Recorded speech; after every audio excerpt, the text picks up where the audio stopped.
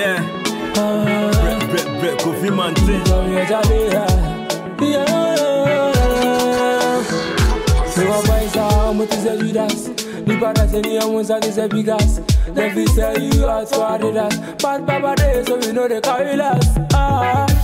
I think I say you be my friend, but you dey play me like Ronaldo. All right.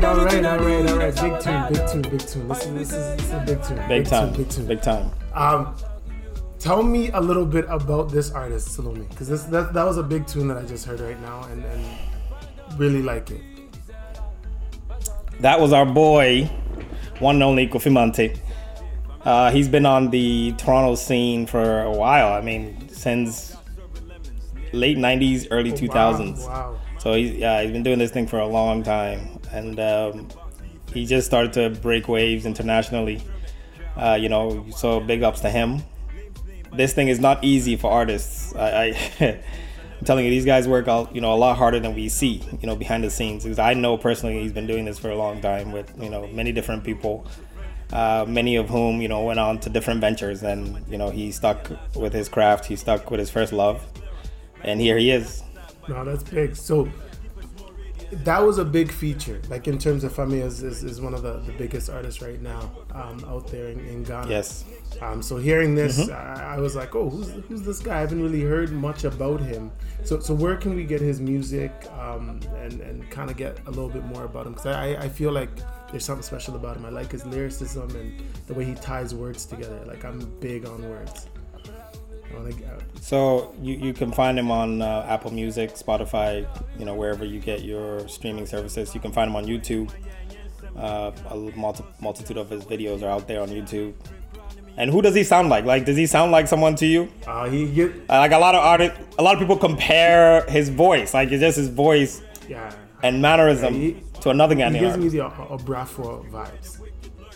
Obrafo, okay. It gives me the Obrafo vibes. More in the way he ties words together. Like, every word he says, you can tell there's a meaning behind it. Like, he doesn't waste words. And like, I love artists that don't waste words, right? Like, there's no fluff in this. It's just every word that I'm putting together means something, makes sense.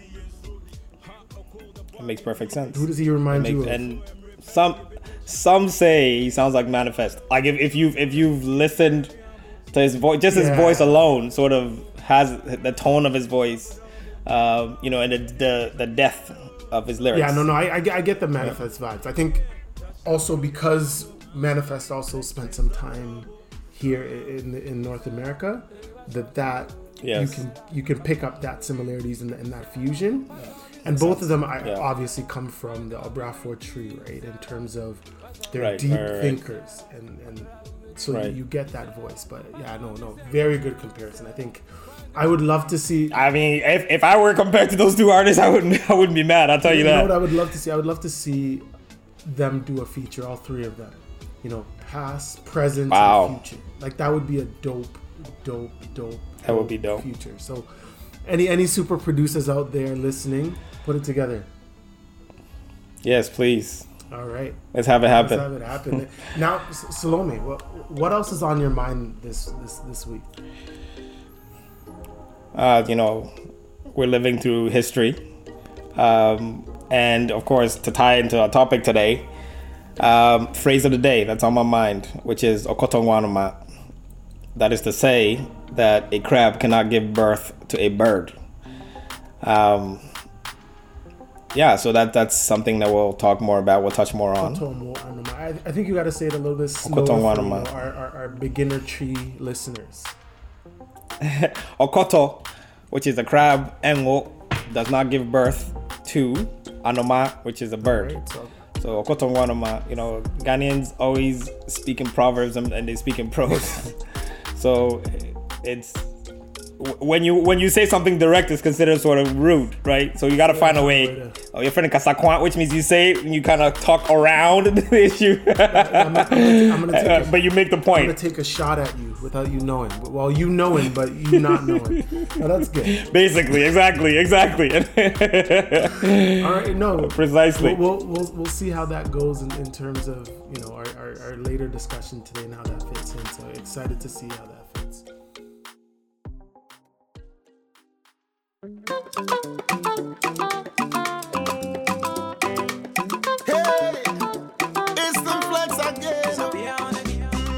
once again, ladies and gentlemen. My name is Salome Kwame Redu. Some call me Sal.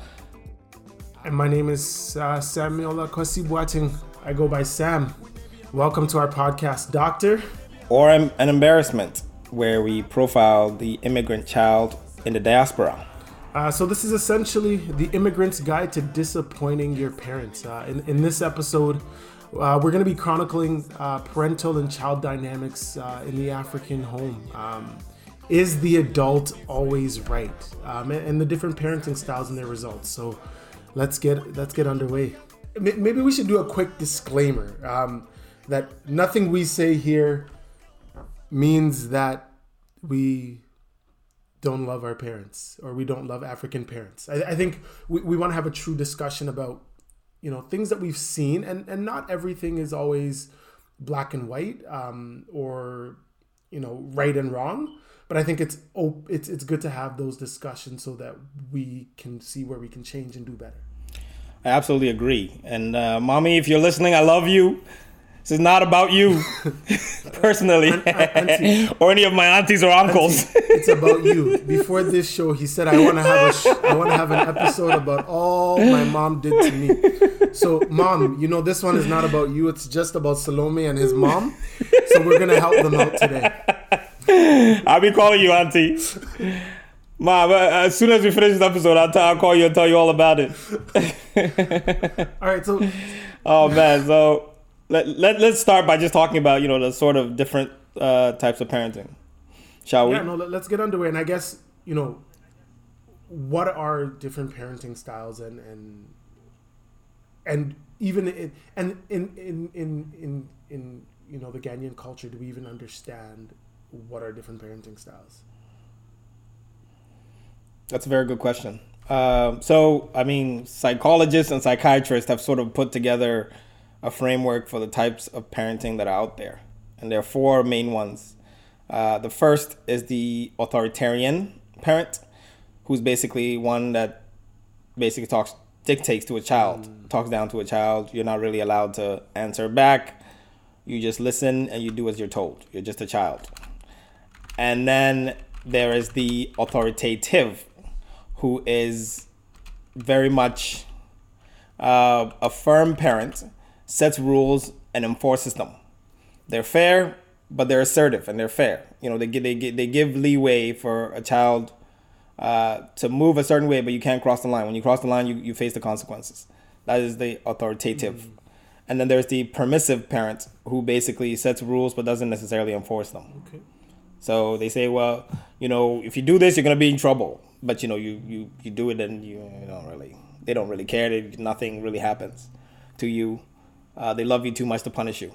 And then there is the uninvolved parent, who basically very laissez-faire, is not really particularly concerned with the affairs of the child, and kind of just lets them be. Whether it's because of personality issues, how they themselves may have been raised, or they just, because of time constraints, maybe they have 2-3 jobs and they're not able to be there for their child. So those are basically that how the parenting styles fits into the different categories. So I've never actually even heard of any of these styles, right? And maybe in an African home, it's typical, right? We don't talk about what is your parenting style. It's, you're a parent, you do what you do what you need to do. But I think we've never really analyzed what a parenting style is. And I guess question for you, can somebody just be one? Like, or is everybody fitted into I'm this parenting style?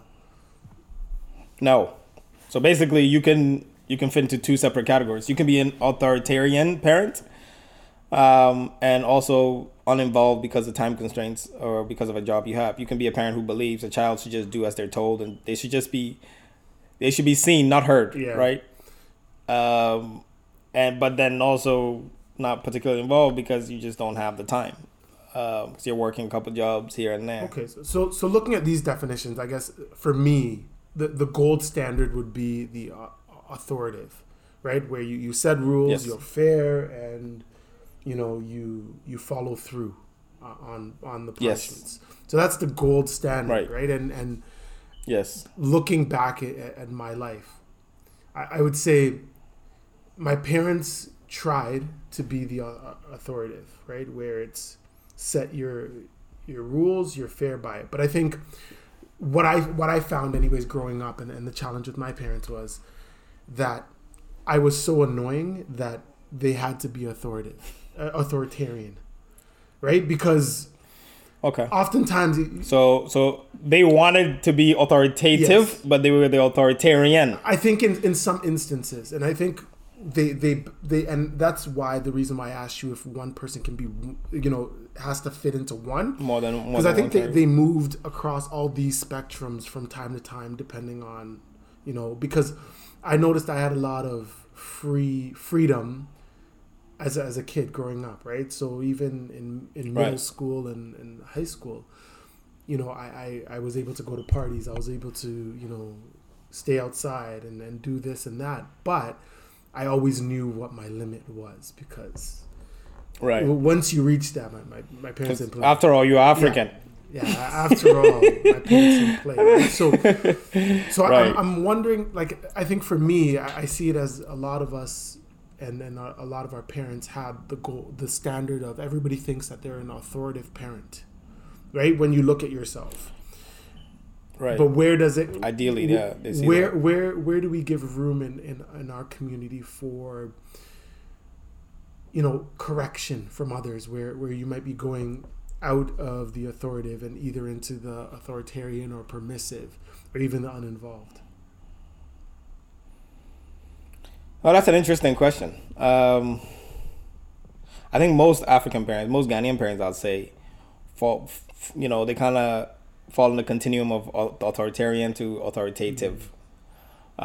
Some are subconsciously uninvolved in the sense that they don't mean to be, but because a lot of them are busy working, it's hard to be fully involved in the everyday living of the child in every aspect. Some of them are not able to make certain meetings of it, like going to parent-teacher meetings, like going to a game, a basketball game, or whatever it is. They're willing to do sort of what it takes to keep you alive, to keep you going. Yeah. They focus a lot more on the academia, but not more on the social aspect of it.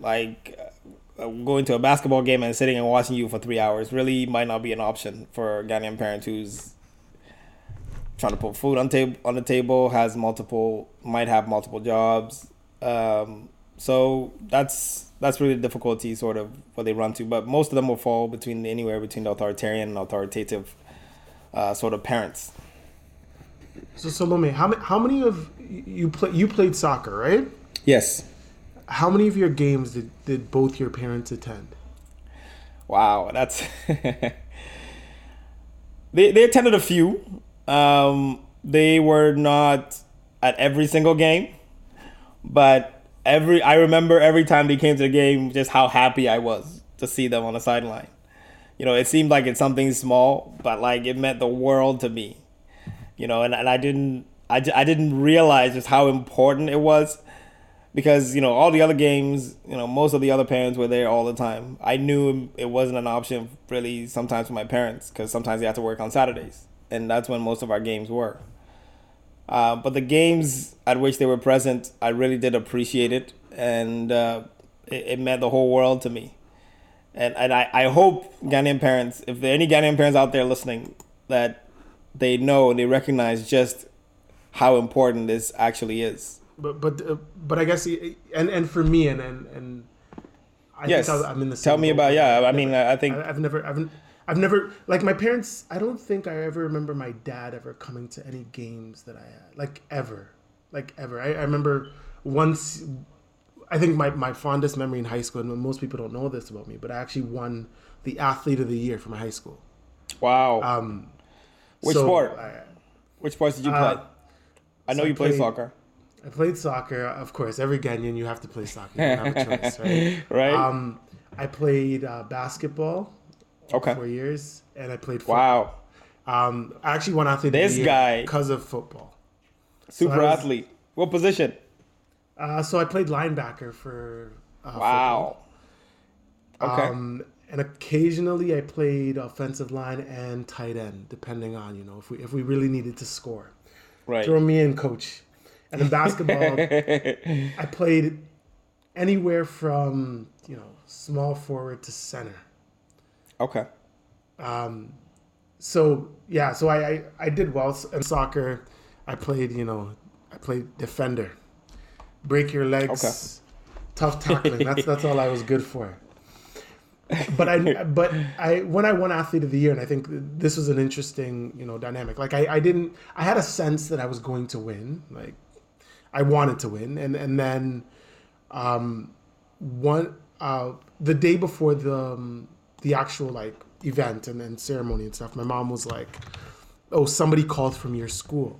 She got the call, but she's trying to hide it. And I know that this person called because she mentioned, "Oh, some teacher this." And I was like, okay, if he called, then it's obviously about the athlete of the year.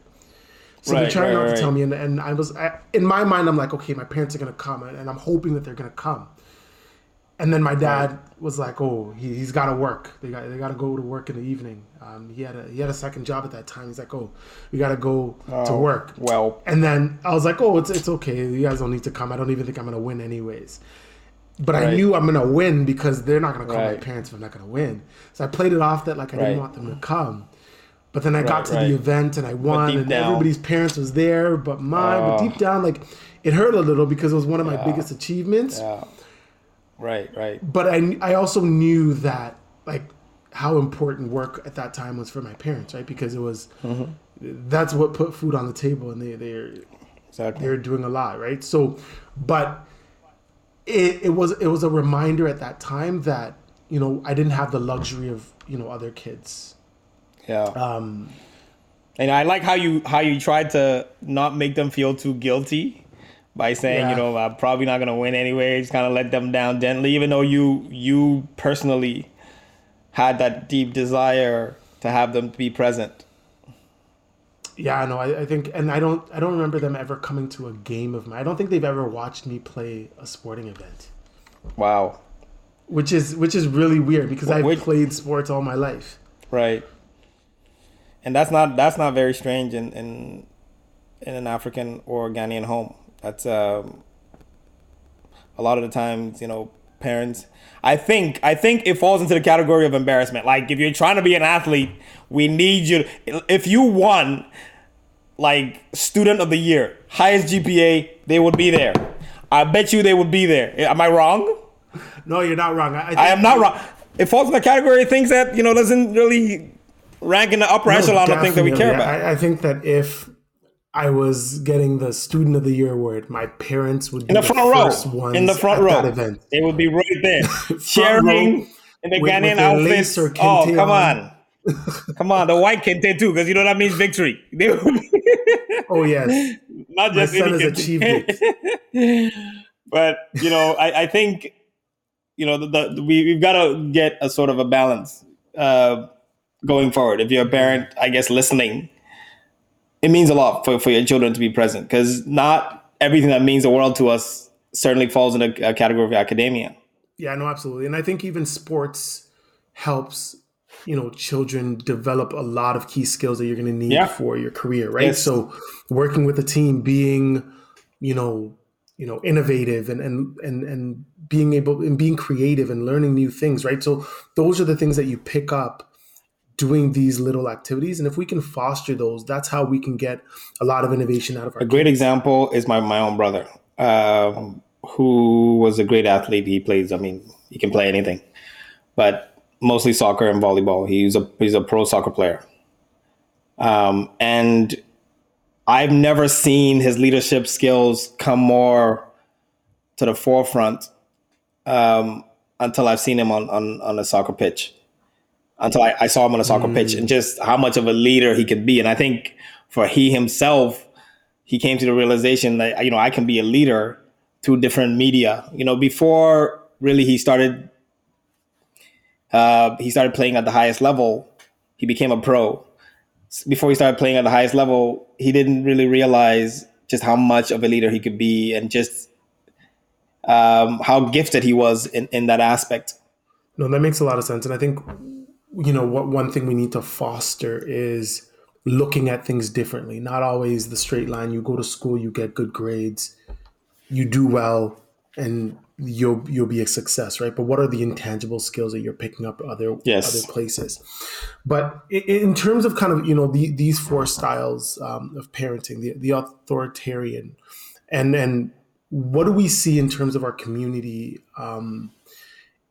The impact that's having on us, right? Because one thing that I was listening to somebody talk the other day. They're like, if a child breaks something in a Ghanaian home, they get beat or they get yelled at or they get scolded, right? Immediately. But in other homes, you break something and we figure out, okay, what's wrong with what happened? Are you okay? That's the first question. Are you okay? Right. That's the first question, right? Like, have you ever broken anything in your house and like the first question has been, are you okay? The look that comes on your face when you break something is just one of horror. You know what's coming. So my brothers and I had a pact. Absolutely. No snitching. We broke everything in the house. My dad would ask, hey, who broke this? Nobody says anything. He would lose it because I have 5 children. Nobody broke anything in this house. This is broken and nobody can tell me anything. Oh, my mom knew how to break the snitching right away. She would just make sure, because I was the youngest, so it was, I'm not gonna say anything, but she's just saying, okay, that it's your fault. You're the youngest. You broke it. I know you broke it. And I would just have to be, no, it's not fair. It's not me. He did it. You cracked. I cracked every single time, right? Every single time. So in terms of how to have these different parenting styles, and I think we agree that mostly Ghanaian parents fall into the authoritarian or authoritative sort of parenting. How has it affected us, you think, in terms of socially, how we interact, academically, and our culture in general? I think we're scared to take a risk, right? Because you don't ever want to fail or do something wrong, because in the back of your mind, you hear the Jaisa. Yeah. Stop that. Don't embarrass me, right? Yeah. So you don't ever want to embarrass your parents. And I think one thing that I picked up, young, it was never said to me, but the key no in my house was don't ever embarrass your parents in public. Yeah. So whether it be something you said, whether it be how you looked and presented yourself, even if they weren't around, the back of my mind was don't embarrass your parents.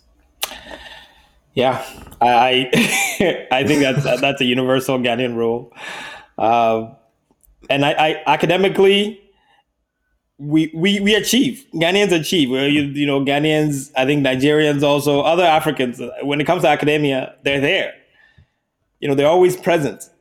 When it comes to other aspects, though, we seem to be missing, because as part of the authoritarian parenting, you foster what you want to see in a child.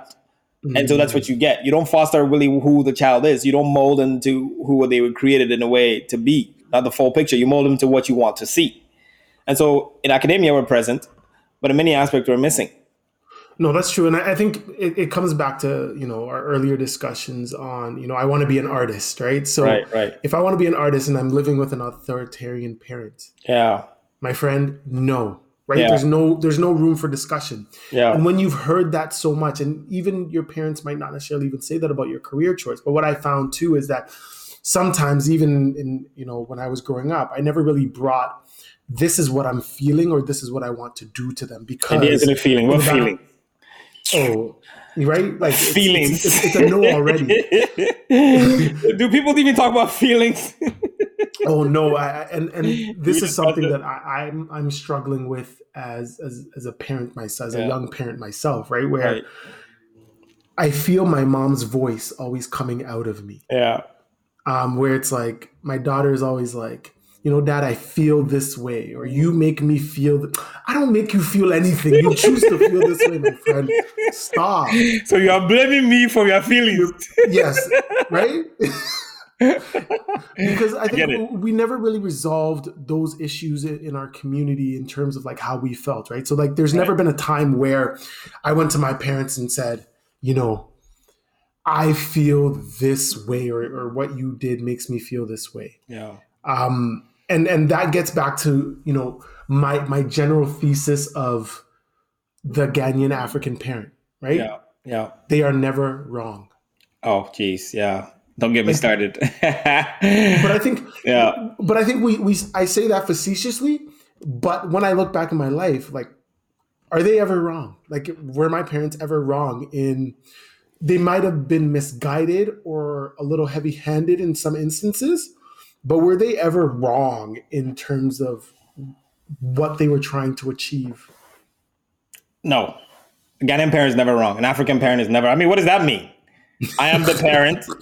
I'm telling you what to do. What do you mean wrong? I've never, in my whole life, maybe I'm exaggerating, but I've never heard a Ghanaian parent apologize to their child. I've never seen it. Yeah, no. My apology was, Akwasi Brabe Didi. You get bribed with jollof. Oh yeah, everything's okay.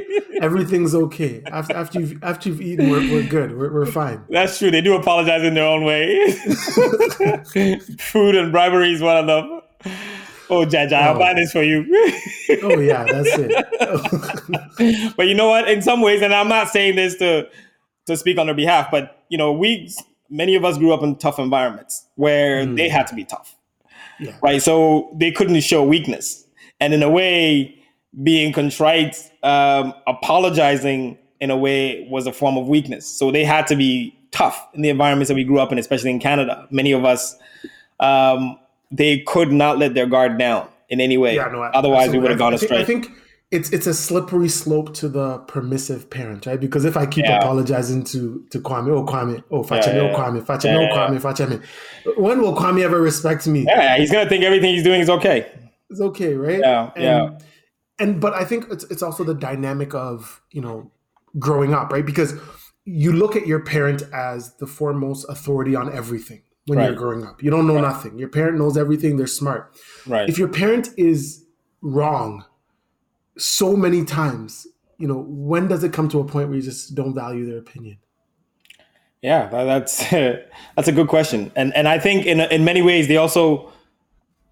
there are our litmus test in terms of many things, how we look at success. And so if they're wrong, we are by extension wrong, right? So in a way, we kind of learn to buy in to their, you know, perfection in a way. But I think at some point the light bulb goes on in your head, like, you know, when you become more mature and you grow, that, you know, something was amiss, something somewhere was broken. And like you said, it's never really, many of it is unresolved. And we carried on to become parents. No, absolutely. I think the biggest issue is when you get the combination of the authoritative parent with the uninvolved parent, right? So a parent who is working, you know, 30 jobs, you know, always absent, not involved, but also has a bunch of unrealistic rules and is very heavy-handed, right? Because it's like, you're not around, you don't see what I'm going through, what I'm struggling with, but you want to tell me I got to do this, my friend. Like, I'm going to rebel. Emotional availability. Emotional availability from a parent is so important for a child's development. Like, you know, many researchers show it, and I don't mean to be academic or anything like that, but when I'm hurting, if I can come to you and express my feelings to you as a parent and get validation, get wisdom, it means everything. But I guess from my perspective, I guess that this is a conundrum that I'm struggling with as a parent, right? Yeah. When do you cross the line from being emotionally available and sensitive to your child's needs to raising a weak person? Like, I guess it depends on what your perception of weakness is. My own father, my dad went through a whole continuum of parenting. When we were younger, teenagers, he was the authoritarian. You know, you heard the keys ringing when my dad was coming over and just sat, and we all just sat up like, you know, okay, daddy's coming. Everyone quiet, sit in your corner. But then after a while, I think he himself realized, I'm not connecting with my sons. Because when we needed something, what we would do is we would go through my mom. We would never go directly to him. And he was like, hey, listen, I'm right here. What am I, chopped liver? Am I not your parent? And I think after a while, he realized, hey, I'm losing my children. Yeah. And if I want to keep my children, I have to be more understanding. I'm not going to not enforce the rules, but I have to really be available to them. And then my dad really became, I became very close to my dad after that. But before then, it was just parent-child relationship, sort of a transactional. If I need something, I ask, and that's where it stopped. But I think somewhere along the way, the light bulb went on, and he said, no, I'm losing my children. I have to find a way to connect with them. And that made a difference. So it didn't necessarily mean, you're weak. And I think weakness is the perception of that somehow being in touch with your emotions is weakness. But it takes great strength to be able to actually explore your feelings, to go through introspection and feel your whole array of emotions. I'm sounding soft, but it's true. Not confronting your feelings is not strong. But avoiding it. I guess the challenge is if every feeling you have makes you, change, makes you you react to everything. Every emotion gets you super high, then super down, then right. And I think that's my biggest fear as a parent, where it's we're going to enable this, let's talk about your feelings. How are you feeling, Johnny? How do you feel today? For me, and I think maybe it's because of how I was brought up and the dynamic that you had, where my dad was authoritarian. When I was first growing up, it was, I don't ask my dad for nothing. I ask my mom. You go to your mom and she'll soften it and then she'll ask your dad. Right. But the older I got, the more connection we had. But I think it's also from him, for lack of a better word, I think he saw that, this guy has sense. I can communicate with him a little bit more, right? That's how I felt, right? He would start asking for advice on certain things, right? And I think I was earning his trust by making some sound decisions in different aspects of my life. So I think it's gradual in terms of how we have a dynamic of parenting styles and how we evolve, and there's a continuum. But how do we get more parents to actually understand that they can change, right? That you don't always have to be the authoritarian throughout your child's life, and doing it early enough so that relationship can foster. That's a very, very good point. Very valid point, because, the brain is plastic to a certain extent. And, you mentioned the combination of the authoritarian versus the uninvolved parent, which is a terrible combination in some ways, because it's why children rebel. It's why they don't listen to their parents, because you're never there. And then when you're there, you're trying to tell me what to do, right? At the moment you're there, you're trying to force what you want me to do upon me. But you don't even know who I am. You don't even know what I like. You don't even know what I'm into. You don't know how to connect with me, right? But here you are telling me what to do, but you don't even know what I like. You don't know what what makes me angry, what makes me tick. You don't know any of that. But here you are trying to tell me really what I should do. And that, in a way, gets people to rebel. No, absolutely. And I think there's so much we can go into, especially on the rebelling side. And I think that this is a conversation that's not done. This is something we need to follow up. Scratch the surface of. I think so. One thing that's coming to mind is, your initial proverb of the day. Yes. Your true phrase of the day. Yes. How do you think that ties into this, in terms of what we've been discussing? So our phrase of the day was Okoto Ngwanoma, which is Okoto, crab, Engo, which does not birth, Anoma, which is a bird. Ghanaians say that basically the English, the similar proverb in English is that the apple doesn't fall far from the tree. So however your children are, basically, in many ways, it's a reflection. It's a reflection of you. They have your very DNA.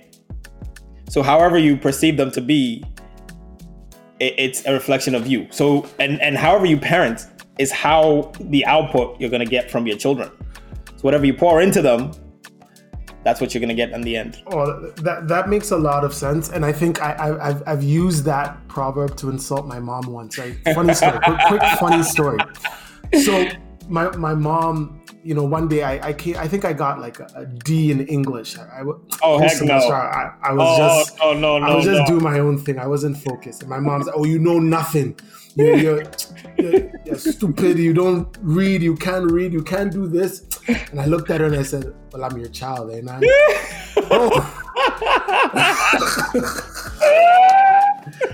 That whole week. I'm surprised you survived that. That whole week. I mean, it was so bad that my dad came home, right? And he sat me down and said, he was scared for me. Said, listen, you have to go say sorry. Here's $400. He was scared. He was scared for me. So like I think in that, and although like what I said was demeaning, but we have to realize that some of the things that our children are struggling with are traits that we have, right? So like if your child is not necessarily the best in school at a particular subject, that might be something that you passed on to them or that you can help them overcome, right? So how do we understand what our weaknesses are, what their weaknesses are, and build on that? Because I think that oftentimes we scapegoat and we say, this child is doing this, but we remove ourselves from what we've passed on to them. Right. I mean, it's a lot harder to look in the mirror. It's a lot easier to point finger, right? So you got to look at your own role in how you impact your own child's development and how they turn out. You have to own it. As a parent, you have to own the outcomes that your children achieve. And that's not an easy thing to do. It's not an easy thing to do because in many ways we validate ourselves with the sort of parents we are, especially in an African home. You know, we validate, oh, my child is doing this, my child is doing that. You know, you're proud.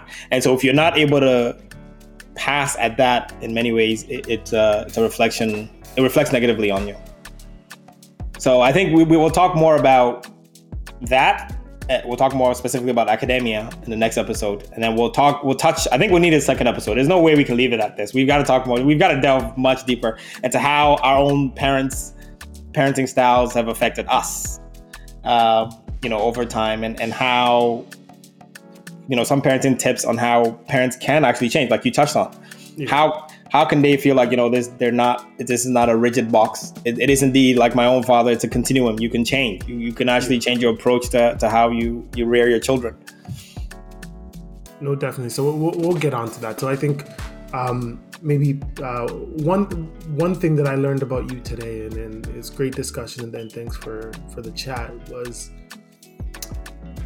the dynamic between you and your mom, right? So how close you and your mom are is a reflection of that dynamic that was in your house, right? Based on the accessibility and her closeness and her willingness to listen to you guys, right? So I think that also fosters in, how we talked about before about her advice to you on your career. Yes. Where you were more, receptive to that because of that relationship that's been fostered. So I think that's a note for a lot of parents that if you're going to give advice later on, building that relationship early on. It means everything.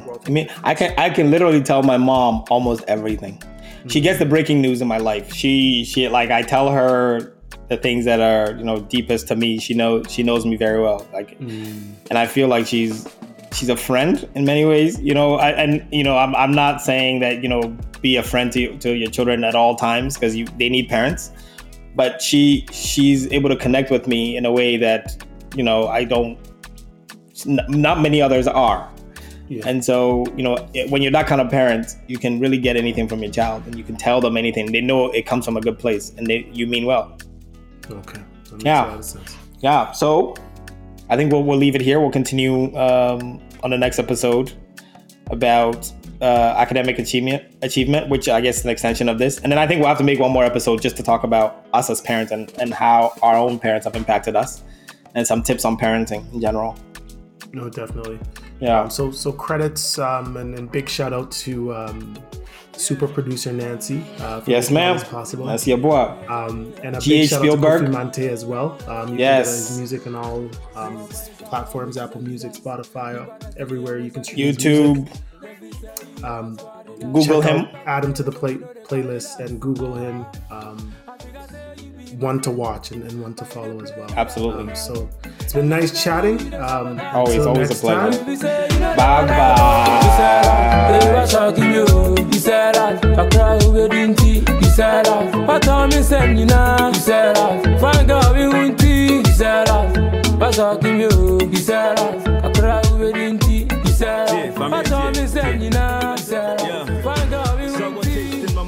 Serving lemons, yeah, said I, you know.